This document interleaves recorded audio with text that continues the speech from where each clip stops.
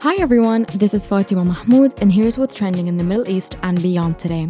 The civilian death toll from Israel's strikes on South Lebanon on February 14 has risen to at least 10 people, with 7 belonging to the same family.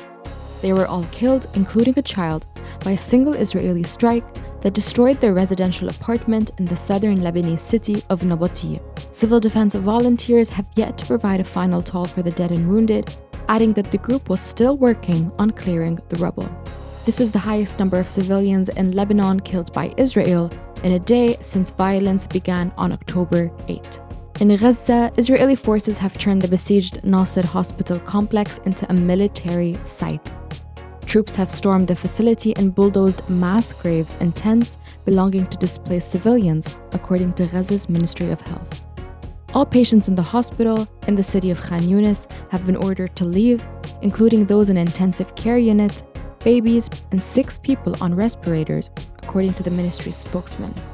Even oxygen tanks have been destroyed in the Israeli attacks on the hospital, causing leaks and a shortage of supply.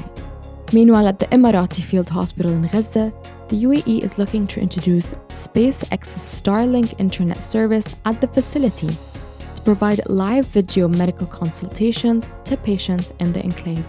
The use of Elon Musk's high-tech satellite system will help healthcare workers deliver crucial care in Gaza, which has been hit by communication cuts since Israeli attacks began on October 7. Finally, in local news, a new report has named Cleveland Clinic Abu Dhabi as the 42nd best hospital in the world.